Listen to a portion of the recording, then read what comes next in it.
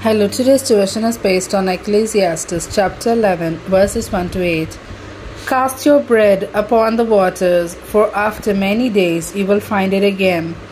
Give portions to 7, yes, to 8, for you do not know what disaster may come upon the land.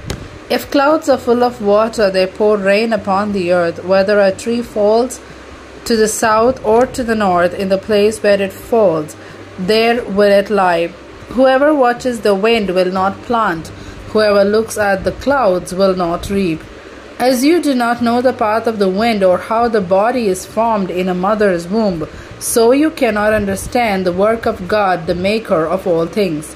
Sow your seed in the morning, and at evening let not your hands be idle, for you do not know which will succeed, whether this or that, or whether both will do equally well. Remember what your Creator while young. Light is sweet, and it pleases the eyes to see the sun.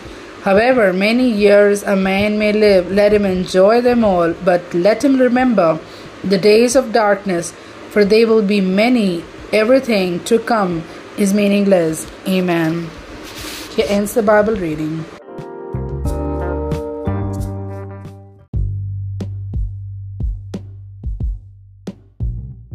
The best thing possible to man. God-given opportunity should be taken with a challenge. Spread the living word in season and out of season. You will see the fruit in due time.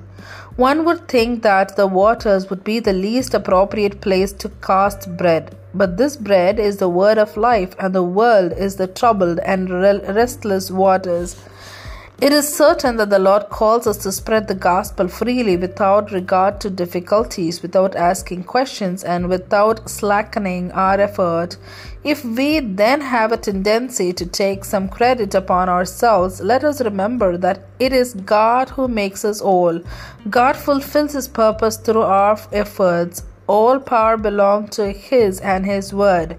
Verse 3 reminds us of grace, the substance of the gospel, but the warning of judgment is also part of this verse. Walking in the ways of their heart is the tendency of the youth of this world. This is the philosophy of many careless young people.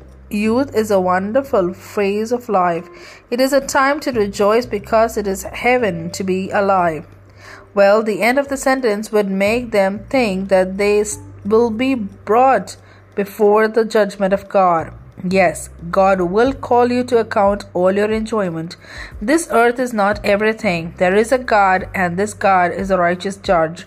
Dear friend, if you are not sure that you are a child of God by accepting the Lord Jesus as your Savior, let this be a warning. Please turn to the loving Savior who had carried away your sins and died on your behalf. God will accept you and lead you into all truth and righteousness.